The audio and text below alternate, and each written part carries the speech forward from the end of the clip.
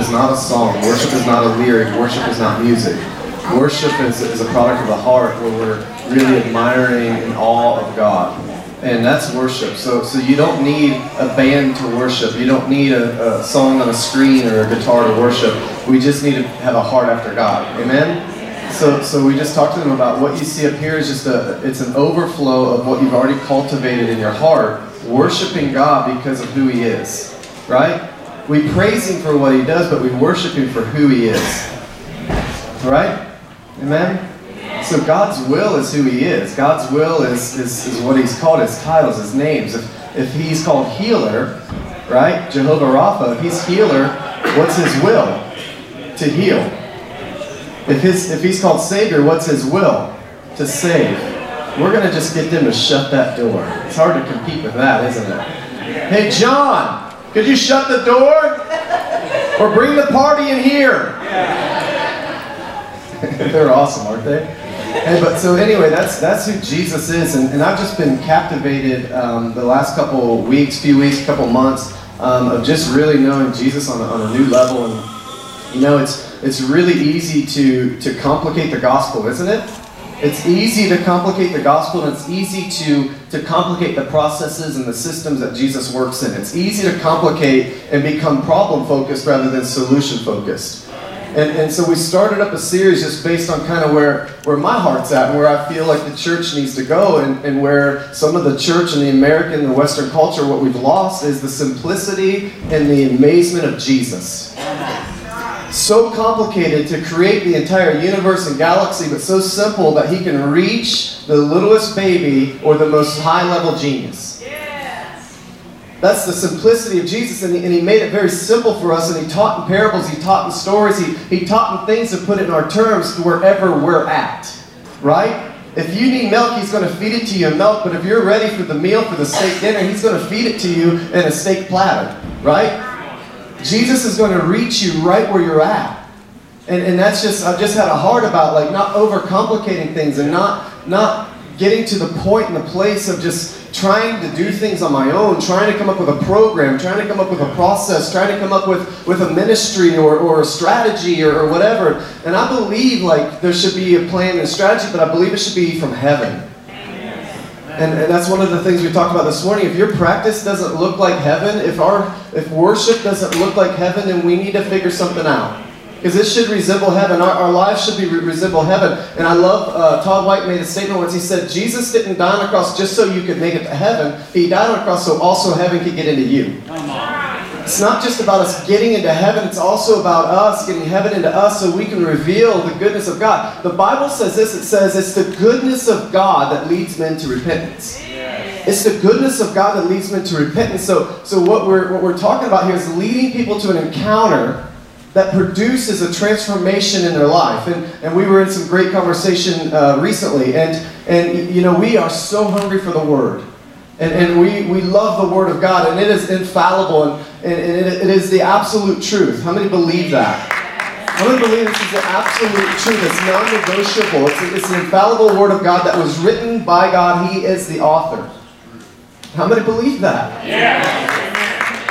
Well, here's the dilemma, though. We have a culture around us that doesn't believe that. We have a culture around us that says that there's some gray areas in this. We have a culture around us that actually says, thank you so much. Let's all give Jordan a hand. It's so awesome. Our culture doesn't, they just believe this is information, not revelation. I'm not saying everybody, I'm saying in general, a big portion. Because some of the things that were coming into play here is that they've met a Christian that didn't represent this or the author very well. Come on. So everything we're doing here, when we have worship service, we lead into an encounter that leads to transformation that actually makes this a revelation. Okay, but the two together is what makes the perfect combo. You shouldn't really have one without the other. There's word churches that focus only on the word, scripture memorization, and that's awesome, and I'm not saying they're doing anything wrong. We will see them in heaven, right? And then there's churches that's only spirit, and you see all these healings and all people running around the church, and that's awesome, that's great. We'll see them in heaven too, right? But it's our heart to actually merge both. Because one is complementing the other. So when we lead people to an encounter, we lead them into to a tangible experience with God. Now all of a sudden, this comes to life.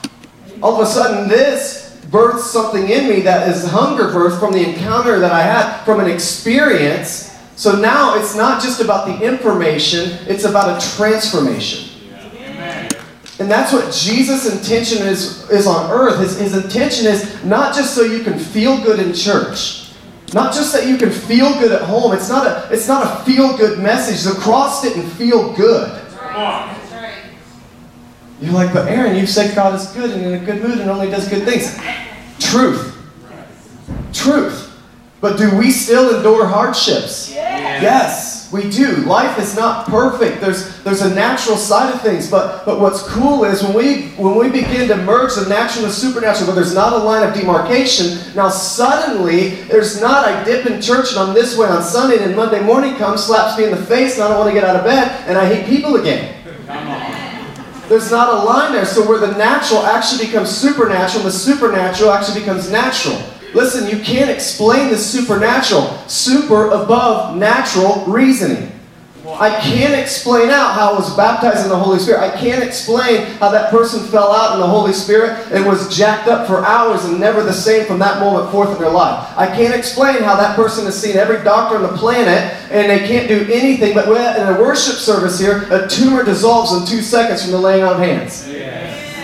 I can't explain that except to say it was in the Bible. Jesus did it. We're to be like Christ, so it should be for today.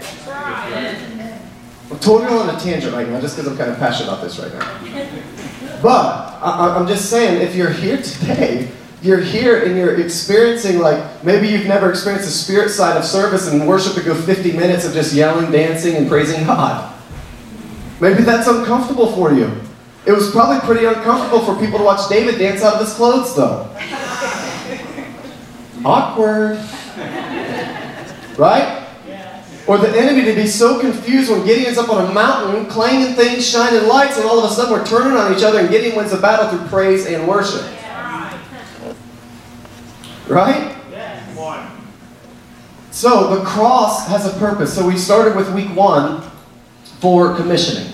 And we blessed each other's feet, and through life groups that week we actually washed feet. Okay? We're bringing back some of the old. Alright? How many are okay with that? Yes. I think we cannot forget our heritage. I think there's things that we've overlooked in our society, and I think that God has just put something in me not to forsake my forefathers. Not to forsake the things that's been set before us. If we forget about history, we're going to repeat it. And there's things that was cultivated, there's things that were in my grandpa's life, that were in my dad's life, that I can't take for granted and forget and neglect just because they paid a price. Or else I'm going to end up like a Saul and have to figure some things out because I lost the heart of worship trying to pursue prosperity. David set a precedent, and David set a culture of worship. He was a man after God's own heart. Saul was given the most wisdom ever on the planet, and then he forgot the part of the worship and had to figure some things out. Right? Dayton, I don't think will be where it is today if the second and third generations down from those pioneers of entrepreneurship, innovation, creativity, running businesses, prosperity, if the sons and the grandsons of those forefathers had have carried that out and created and went with the momentum that was set before them, I think the economy of Dayton would be a little different right now. The school system might look a little different. Empty buildings might look a little different in Dayton. We can't forget where we came from. We can't forget what the price that our fathers paid. So we're bringing some of this back. So week 1 was a long explanation of foot washing. But wherever our feet go, we have authority over. That was week 1, the commission. Jesus washed the disciples' feet. And wherever our feet go, we have authority over. He says Satan will crush the enemy under your feet. Wherever we go, feet were made for walking. I should have said that like week 1. These boots were made for walking. Right? That's what they were made for, the feet, the sandals of peace. So wherever we go, we create peace. We have authority over. Week 2, last week was communion. We did communion as a body. So after service today, I just want you to put your family pictures up on the altar for 2 things. First off, we talked about community and actually owning it. Actually, if we're going to be a part of Upper Room, it shouldn't fall on one person. I don't want it to all fall on me. I don't want cookie cutter Aarons running around the place acting like me. It's hard enough for me to handle me. I can't handle more than one of me. Okay? Sometimes I look at my daughters and I'm like, oh boy. Chloe is so much like me, and I'm like, really? It's a good thing in most parts. But that's not our agenda. But as a family, as community, as unity, as a family, listen, the Bible, God began with family. He's going to end with family. In the beginning was the Father, the Son, and the Holy Spirit. And in the end will be the Father, the Son, and the Holy Spirit. So community. So over the next couple weeks, and especially today, we had done a one call now and asked you, just bring your family pictures. If you want to be a part of this place, and you want to own it, and you want to be a member here, and you want to just put your stake in this claim, bring a family picture. We're going to have a family picture board. And these are the family. We're going to do this together. We're going to change this city. We're going to change this region. We're going to change this state. God's good. We're going to reveal His goodness as He brings men to repentance, right? And I believe chains are going to fall off. Sin's going to fall off. Things and depression and oppression are going to fall off just at the very mention of His name. We already have a good reputation as a community, as a church, but I'm ready to pastor a region. I'm ready for pastor a city, for you to pastor your neighborhood, for you to pastor your household. The Bible said like there was such great transformation that when somebody got saved, it was whole house salvation. Where's the power of that these days? Where's the power that you get so radically changed, so radically saved, that you look different, your name changes, and you can actually have whole house salvation? That's the kingdom of God. I was radically saved. I was radically changed. People cannot even believe the man I am now compared to what I was 8 years ago. Radically salvation. So today we're just focusing on the cross. The cross. And I'm not going to, I mean, most of us probably know the crucifixion and know what Jesus endured, but I want to highlight it in case you don't. We can't assume you do. And then afterwards, we had some amazing times in the last 11 weeks with fire starters. Amen. If you were a fire starter in that class for the last 11 weeks of any time, could you just stand if you showed up at that class? Just stand. Let's give them a hand for their sacrifice. Come on. Yeah, you guys are awesome. So at the end of preaching here, I'm going to just talk about the cross and just go into just a little bit on that and how it wasn't free. It's not free. Salvation was not free.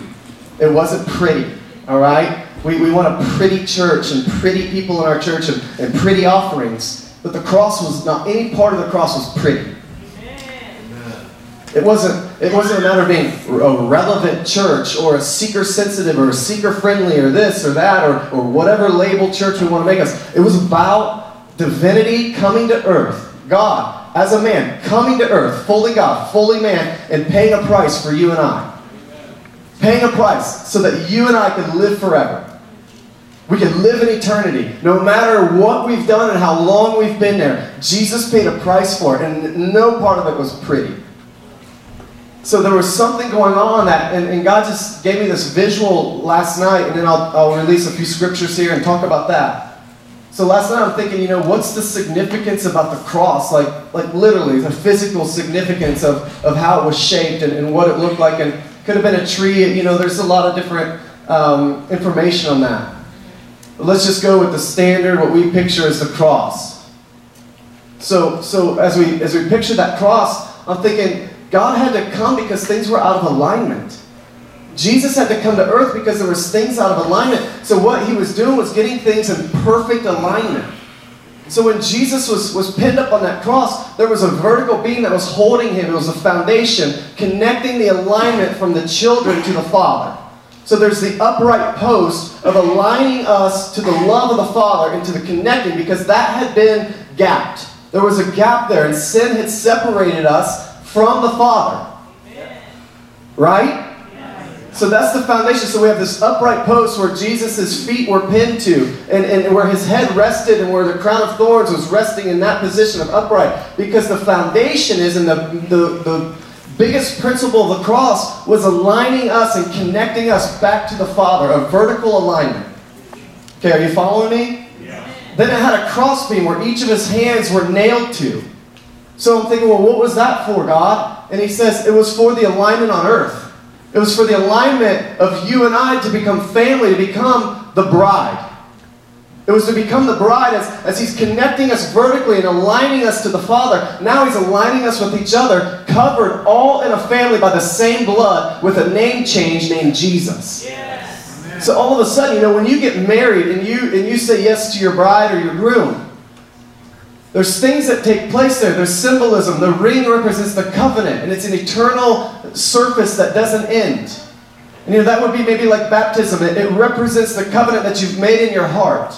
Okay? But then, all of a sudden, you have a name change. Yes. When Nicole was a Powell and she took on my name, she became a Simmons. Yep. So as God's connecting the bride, he's saying, I'm not just doing this. I don't want you to be a fiance or a girlfriend. I want you to be my bride.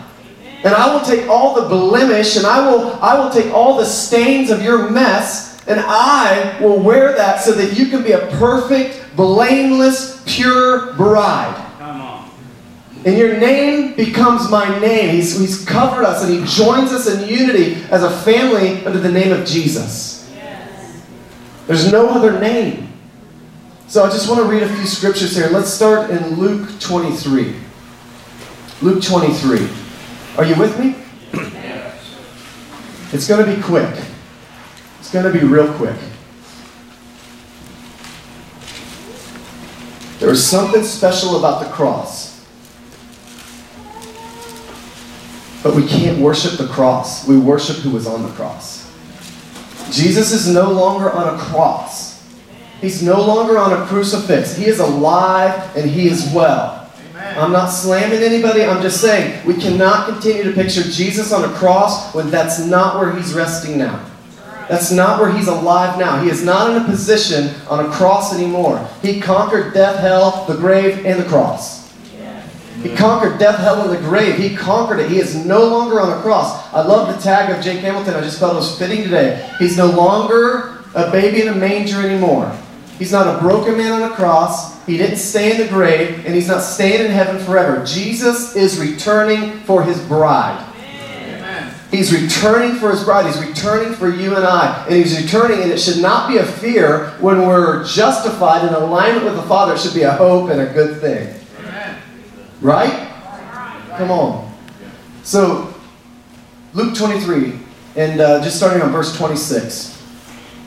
As they led Jesus away, a man named Simon, who was from Cyrene, happened to be coming in from the countryside. The soldiers seized him and put the cross on him and made him carry it behind Jesus. I want to stop there just for a moment. I want to go to another verse, and it is in Hebrews 12, 1 through 3. Okay, so we'll get back to Luke in a moment, but keep your finger there. Let's go to Hebrews 12. Starting at verse 1. Actually, let's do Luke 9, 23. We'll get back to Hebrews too, so keep your finger there as well. So Luke 9, 23 says this. Then he said to the crowd, if any of you wants to be my follower, you must turn from your selfish ways. One verse says, turn from your wicked ways. Take up your cross daily. Everybody say daily. And follow me. So we're going to get back to this about what it looks like to take up our cross and what that result of the cross is in our life. Okay? So then it says, if you try to hang on to your life, you will lose it. But if you give up your life for my sake, you will save it. And what do you benefit if you gain the whole world, but yourself you're lost or destroyed? If anyone is ashamed of me and my message, the Son of Man will be ashamed of that person when he returns in his glory and in the glory of the Father and the holy angels. I tell you the truth, some standing here right now will not die before they see the kingdom of God. I like that part, but that's another message. So here, he's saying, if anybody is going to follow me, if you want to be a disciple of me, you got to deny yourself, pick up your cross daily, and follow me. 3 very plain instructions. Deny your wicked ways. Deny yourself. How many remember where Paul talks about Hebrews 7 and 8? chapter 7 and 8, and he says, there's a battle of the spirit and flesh. My spirit's willing, but my flesh is weak. How many know there's a battle there? But how many know that Jesus' flesh, broken on earth, paid the price so that we don't have to struggle with that anymore? When we say yes to Jesus, we're saying yes to heaven. We're saying yes that Jesus has to offer. Right? It doesn't mean we won't have temptation. Jesus himself was tempted, right? So it doesn't mean that, but he gives us the strength to endure. When we say yes to Jesus, we are taking on the namesake and the qualities of him and to be like him. Okay? So it doesn't replace him. It's just saying, the Bible says that greater works that we can do than he did because he goes to the Father on our behalf. So he's telling us to do the works that Jesus did on earth. As a matter of fact, we'll do more. But there comes a thing. So I want to get to the thing that the cross was not cheap. It wasn't free. Salvation came with a price. It came with a price for you and I. It came with a price that Jesus, and I'm just going to fast forward through the crucifixion here. Okay, if you don't know it, you need to read that. You need to see what your Father paid for you to have eternal life. The best picture that I've ever seen of it is the Passion of the Christ. What an amazing depiction of what I would picture, way beyond what I would even picture. But the Bible goes a step further. In the movie, you couldn't even do this with makeup. It says that he was undistinguishable between an animal and man. You couldn't make out the difference. He was beaten and so brutally that you couldn't differ him from an animal to a man. You couldn't even tell he was a human being. He paid the price for you and I. Christianity is not always pretty.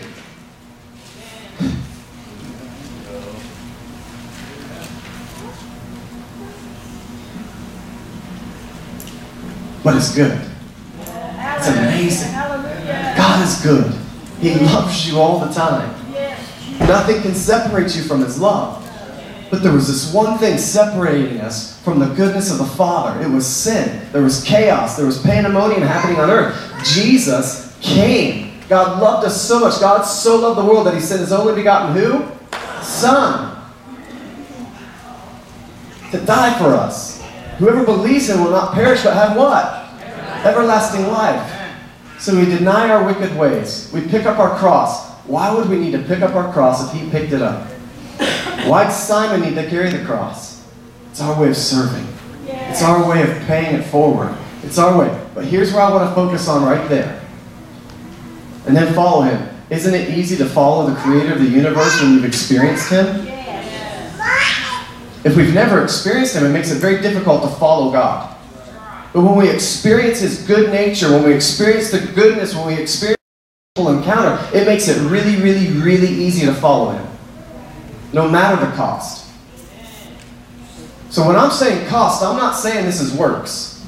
We got to distinguish there. It's not by works that you're saved, but by faith through what? Grace. It's by grace through faith, all right? So it's grace and faith. It's not work. So when I say it comes with a cost, I'm saying if I want a revival to happen, it comes with a sacrifice for a revival lifestyle. If I want to be the best drummer on the planet, it doesn't come free. It comes with a price and an investment that I actually have to get on those drums, throw some sticks in my hand, and actually put some time in there. Okay? That's not works. That's not performance. If I want this, God says he withholds nothing for those who seek him. He's withholding nothing back. And it says, earnestly seek all the gifts. So he's withholding nothing for those who seek him. So here, I want to focus on the cross, picking up our cross. Go to Hebrews 12. I'm just about closing here. Matter of fact, the band can come up. That puts a little pressure on me. Sometimes it takes them a few minutes to get situated anyway. So, here we are. Hebrews 12.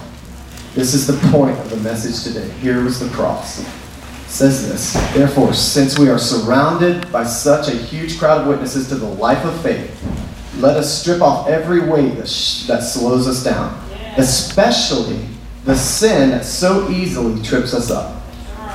And let us run with endurance the race God has set before us. If he's saying we need endurance to run the race, do you think he'll give it to us? Yes. It says his grace is sufficient for all needs. So if there's a trial that I'm going from, it's not birthed from God, it's from the enemy. Jesus came to give life and life abundantly. The beginning of that says, who comes? Who? The enemy comes to steal, kill, and what? Destroy. But who? Jesus came to give life and life abundantly. So if it's not life-giving, it's not from God. Death is not from God. Depression is not from God. Cancer is not from God. If it doesn't exist in heaven, it's not from God. It's not from God. But if we happen to have to go through that, endure it, will God not give us what we desire, what we need to get through it? And in every story of the Bible, when anybody endured something or had to go through something, they had to go through the junk. Did they not come out better than before they ever went through it? Was Job not restored twice as much as he ever had? Everything, when they rebuilt the temple, was it not better than it ever was before? Everything that we go through and every trial we go through, the Bible says count it joy. Because we know that everything that we go through, God's going to bring it through better.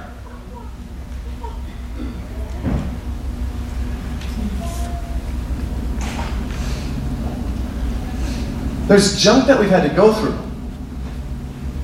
I remember being flat broke with my wife.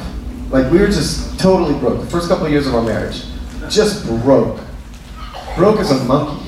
I mean, just broke. And it's like, you know, we just stewarded the little bit that we had, and we had fun with it. You know, we just had fun. We didn't overspend things we didn't have. And then all of a sudden, it's like, my buddy calls me, and he's like, hey, I got this house, and I just want to sell it for what I paid for it 12 years ago.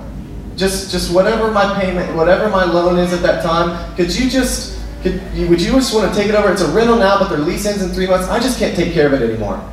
And we're like, yeah, we'll do that. Yeah, I think we can hang with that. So we were living in a duplex, and I owned the thing, so it's like, man, I don't want to be a landlord. I tried to rent it, and like 3 months of being a landlord, or 3 weeks of trying to rent a place was enough for me. I'm like, yep, not cut out to be a landlord.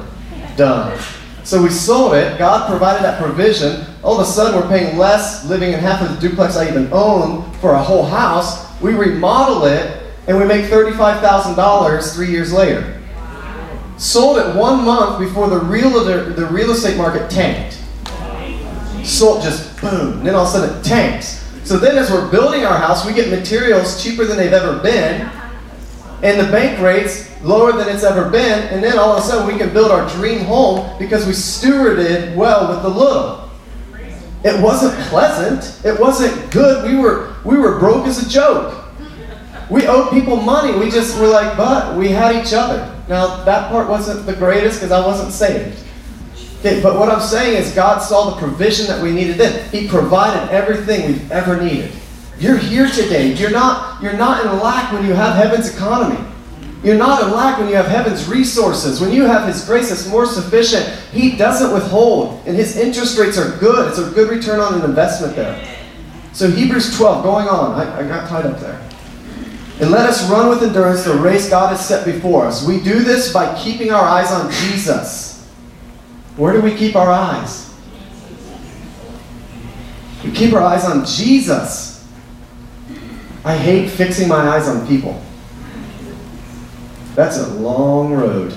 That's a hard treadmill that just keeps going and going, and then all of a sudden the incline keeps happening. I love fixing my eyes on Jesus. The Bible says, let God arise and the enemies be scattered. I fix my eyes on Jesus. I let Him take care of the rest.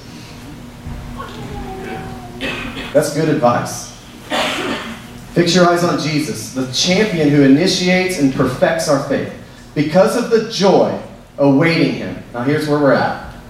Because of the joy set before Him, He endured the cross. Because of the joy set before Him, He endured the cross, disregarding its shame. Disregarding the price. So what was the joy set before Him? Me. And you. And you. And you. And you. And you. And you. And you. And you. And you. You were the joy set before Him. As He looks down, He's spread out on the cross. And He says, forgive them, Father, for they know not what they've done. They've spit on Him, they've mocked Him, they've beat Him, they've pinned Him up to a cross, brutally, just totally did everything you can imagine, just like we recapped over the last couple weeks. But He's sitting there saying, I forgive them. Forgive them, Father, for they know not what they've done. Listen, if Jesus can live an unoffendable life because of what he just endured, we can live an unoffendable life because of the joy set before us. So whose cross are you carrying? We carry Jesus' cross, but what's it for? For the joy set before us. It is a joy set before us that we carry a cross because it is a joy serving God. It is a joy loving on his people. It's a joy not getting tied up and tangled up in everything and everybody's business. It's a joy to see people with Jesus goggles. We focus on Jesus. The Bible says the Holy Spirit convicts. That's pretty cool because I don't want to have to convict people. But he does a really good job of it. He's in love with you. But there's a purpose for the cross. It's the joy set before him because he knew when he paid that price, you didn't have to. All you have to do is say yes. Listen, if you're in this room today and you've never said yes, if you're in this room today and maybe you even slipped back some old ways or some old habits, and listen, we can mistake freedom for rebellion really easy. There's things that we dabble in because now we're free and grace has saved us, and now we start to dabble in the things of our past. Some of us honestly can't handle it because we may not be as free as we thought we were. Maybe some of us have slipped back, or maybe some of us we're still struggling. It feels like that uphill battle. I'm telling you what right now, Jesus paid an ugly price for our ugly mess. He paid a price that was not pretty, that was not without sacrifice, so that you and I can live in eternity in purity, in a blameless form, made in his creation. We're to be the image of Christ, creating in his image. What are we revealing? If we're creating his image, we're a reflection of Jesus when he's in us. It's Christ in us, the hope of glory. What reflection of Jesus are we putting off? Is it a good reflection? Is it an angry God? Is it a fear-driven thing? Is it turn or burn? Or what is it? What are we putting off? Is it this high stress, high thing, perform? Listen, there's a difference. There's a difference between living from grace because of love and we want to please the Father, and living out of performance. I want to live from God, not because I have to please him and live for him. But we do both. But he's so in me, and I'm so full. Right? So full. Here's what I want to do. I just want to offer a time of just like you, just encountering Jesus. And I think we need to just reflect on what the cross was. And just, enough said.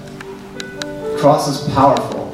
There's power in the name of Jesus. The cross was with a purpose. And the cross was with a price. But he's asking us to pick up our cross and follow him. He's asking us to do that. It's not cheap. It's not free. It's not hard. It's not difficult. But it is not free. Salvation is free. Gifts are free, right? Hopefully I'm not being really confusing. I guess what I'm trying to say is we don't have to perform and work to earn God's grace. But when we experience the true salvation of God, the true grace of God, the true encounter of God, it's no longer work or performance. Now we want to. We get to. Get to. So when I say work or it's not free, what I'm saying is, listen, when I became a Christian at work, I took some flack. But every minute is worth it. Yes, it is. And when I start to compare what I've gone through compared to what Jesus went through his crucifixion, yeah, that kind of puts that word persecution in its place. I've not been persecuted for Christ. Not when you put it into terms. Just let me give one more example. Leif is just he preaches this message on leaning back and rest and going from a place of peace. And I totally agree with that. And I totally believe when we go from a place of peace. And when we go from a place of rest, and we need to know when to lean back, but we also need to know when to lean forward. So Leif right now is in Pakistan, the darkest place in the world, telling people about Jesus and meeting with Christian leaders to organize and figure out how to reach the people of the Middle East for Jesus. So Yeah, does that come with a price? Yeah, every time he leaves, he says bye to his family forever. Because it's a very good chance he may never return. He's had machine guns to his head. He's had knives to his head, on his knees, to his throat. It comes with a price. We say we want revival. We say we want these things. We say we want our whole house to be saved. But what is it worth to us? Are we going to get on our knees and actually go to battle for these people? God's already won the battle. He just needs us to step out on faith and say yes.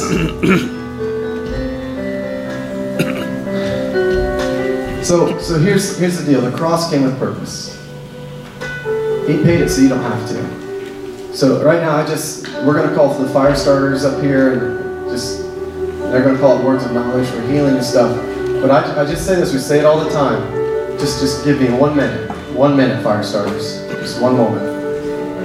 The greatest miracle of all time, and that will ever be, is Jesus coming to earth, dying the way he died, placed on a cross, and rising again, conquering death, hell, and the grave, and raising, ascending into the heavens, sitting with the Father, and for you and I to have eternal life.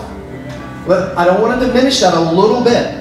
That's the greatest miracle of all time. It's why we're here. It's why we have a church. It's why we're in ministry. It's because Jesus paid the price so you and I don't have to. Let's make that very clear. I love the signs and the wonders. I love the miracles. I love the Holy Spirit and the baptism and the manifestations and the giftings. And next week, we're going to have a party here and focus on that and the resurrection. But the greatest miracle of all time, I've seen tumors dissolve. I've seen 6 dead people raised from the dead. I've seen people in wheelchairs walked. I've seen several blind eyes, total blindness healed. I've seen deaf ears that couldn't hear a lick healed. I've seen now into the thousands of miracles in the last 8 years. All over the world. I've seen this, and it's awesome. It's incredible, and I love it. But the greatest miracle of all time is salvation. The greatest miracle. Those work to confirm this. Those work and have purpose to confirm the living God. That He's still alive, He's still well, and He's still powerful, and He's still a miracle worker. But He is still a Savior. He is still a Savior. So I want to make it very clear, because sometimes I think we see a lot of this hype in here, and we see tons of miracles, and we'll see 30, 40 miracles on a Sunday. The greatest miracle ever, that will ever be, is Jesus. It's the greatest miracle. So right now, this is your call. This is your time to shine for the Father. He wants you. He created a plan to have a relationship with you directly. You don't have to go to a high priest or wait for the Day of Atonement or go to somebody else. He loves you and He wants a direct relationship. Listen, when Jesus died, and He breathed His last breath, all of a sudden the earth shook. Rocks were turned and cracked. And all of a sudden, from heaven, a veil was torn in two. The veil represented a barrier that only on the Day of Atonement in the Old Testament that the high priest could go on your behalf to the Father.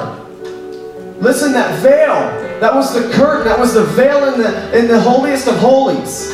All of a sudden, Jesus died on the cross, and it was torn in two for you to have an all-access pass to the Father, to the Creator, to the Savior, to the Healer, to the Redeemer. In Life Group this week, we studied 930 titles and roles were in the Bible for God. 930 purposes of God. And every one of them you have an all-access pass to because the veil was ripped in half. And you don't need me to get you there. You don't need your life group leader to get you there. It's time we put our foot to the ground and carry up our cross and say, I can do this. Yes. I'm going to get on a tangent just for a second here. We get your kids for a half hour maybe on Sundays. I minister to you for maybe 40 minutes on a Sunday. We might reach you at a life group or whatever you decide you want to be involved in community with and invest in. But here's the reality. We can't reach your kids the way you can reach them. We can't teach the Bible to your kids the way you can teach it to them. Something rests on us.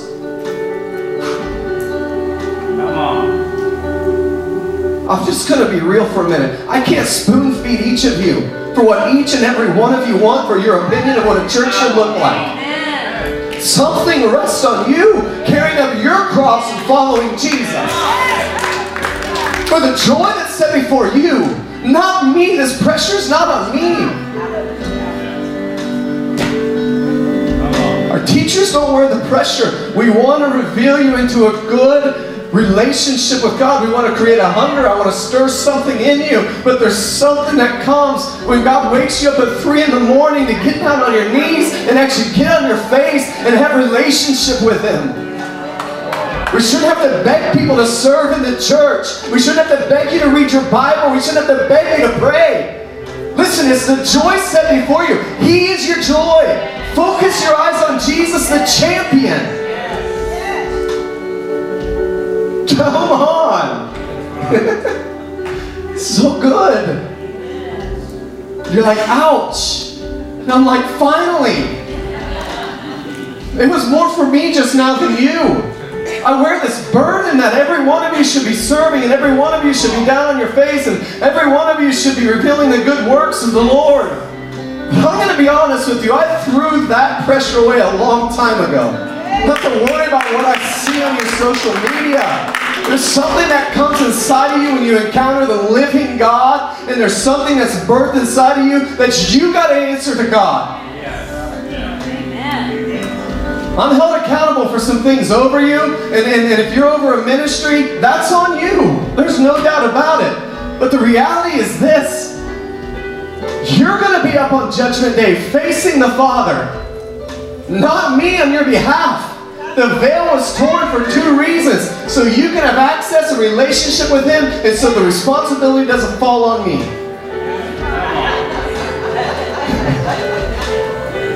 I'm just being real. We got these churches around thinking they control everybody, and they think for people, and they dictate everything. That's not my style. And it shouldn't have to be. All right, I think now I'm getting to the point of venting, so I'm done. Listen, I want you to have a relationship with Jesus because it's been so good and real to me. But there comes something when we're carrying that cross. Listen, there is a seriousness about this. I'm going longer than I usually go because I feel I need to right now. There comes a seriousness that if my kids aren't serving God, I'm going to God on their behalf. That's the power of intercession. There comes a point in time where my co-workers, and I'm not experiencing whole employment salvation or whole house salvation or whole his city salvation. Some of that rests on me, and that's the cross I'm carrying for the joy set before me. What would a city look like who all said yes to Jesus? What would Tipp City look like if 100% of the citizens were serving God? Yes. I didn't say all in this church. I said serving God. This is a building. This is the vehicle. God's the driver. They don't all have to be here. They just need to be serving God. There's something that rests on us. And the cross, He endured the cross for the joy set before Him. You're His joy. He's our joy. So I just want you to bow your heads. I told you we're going back to some old things here. Bow your heads, close your eyes. No, you don't have to close your eyes. I like to see Jesus. I like to see His people, but whatever. And I just want to acknowledge the cross for a moment. I just want to acknowledge what Jesus has done for us, for you and I. And I think it's fitting that you just kind of picture the brutality He endured.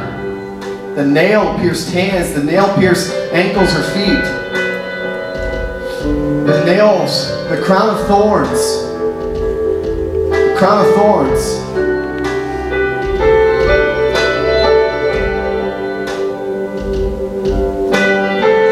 God, we just thank You for the cross.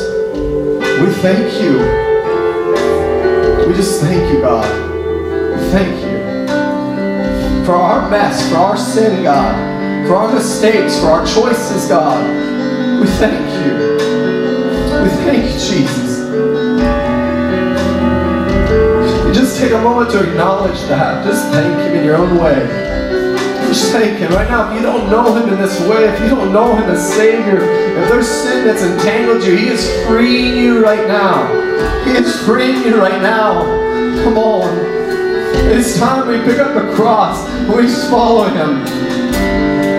Listen, I just feel a call to open up this altar right now. If this is for you, if you just want some intimate time with Him, listen, it's open. Just come. Just come. If you just want some intimacy with God, it's time if you're willing to pick up your cross and follow Him, take the step and carry the cross and come. You just come.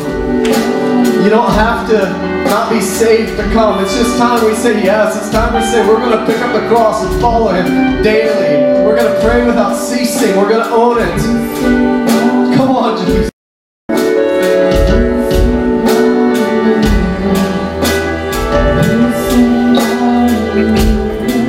God, we know things aren't perfect in our life. We know things that we've made mistakes on, choices we've made. This is for me, God. We thank you, Jesus. We thank you that you're a restorer, that you're a deliverer. We thank you that you're a Savior, God, that you're Messiah. We thank you. We thank you for paying the price. We thank you for your sacrifice, God. We thank you for enduring it, for the joy set before you, God. Oh.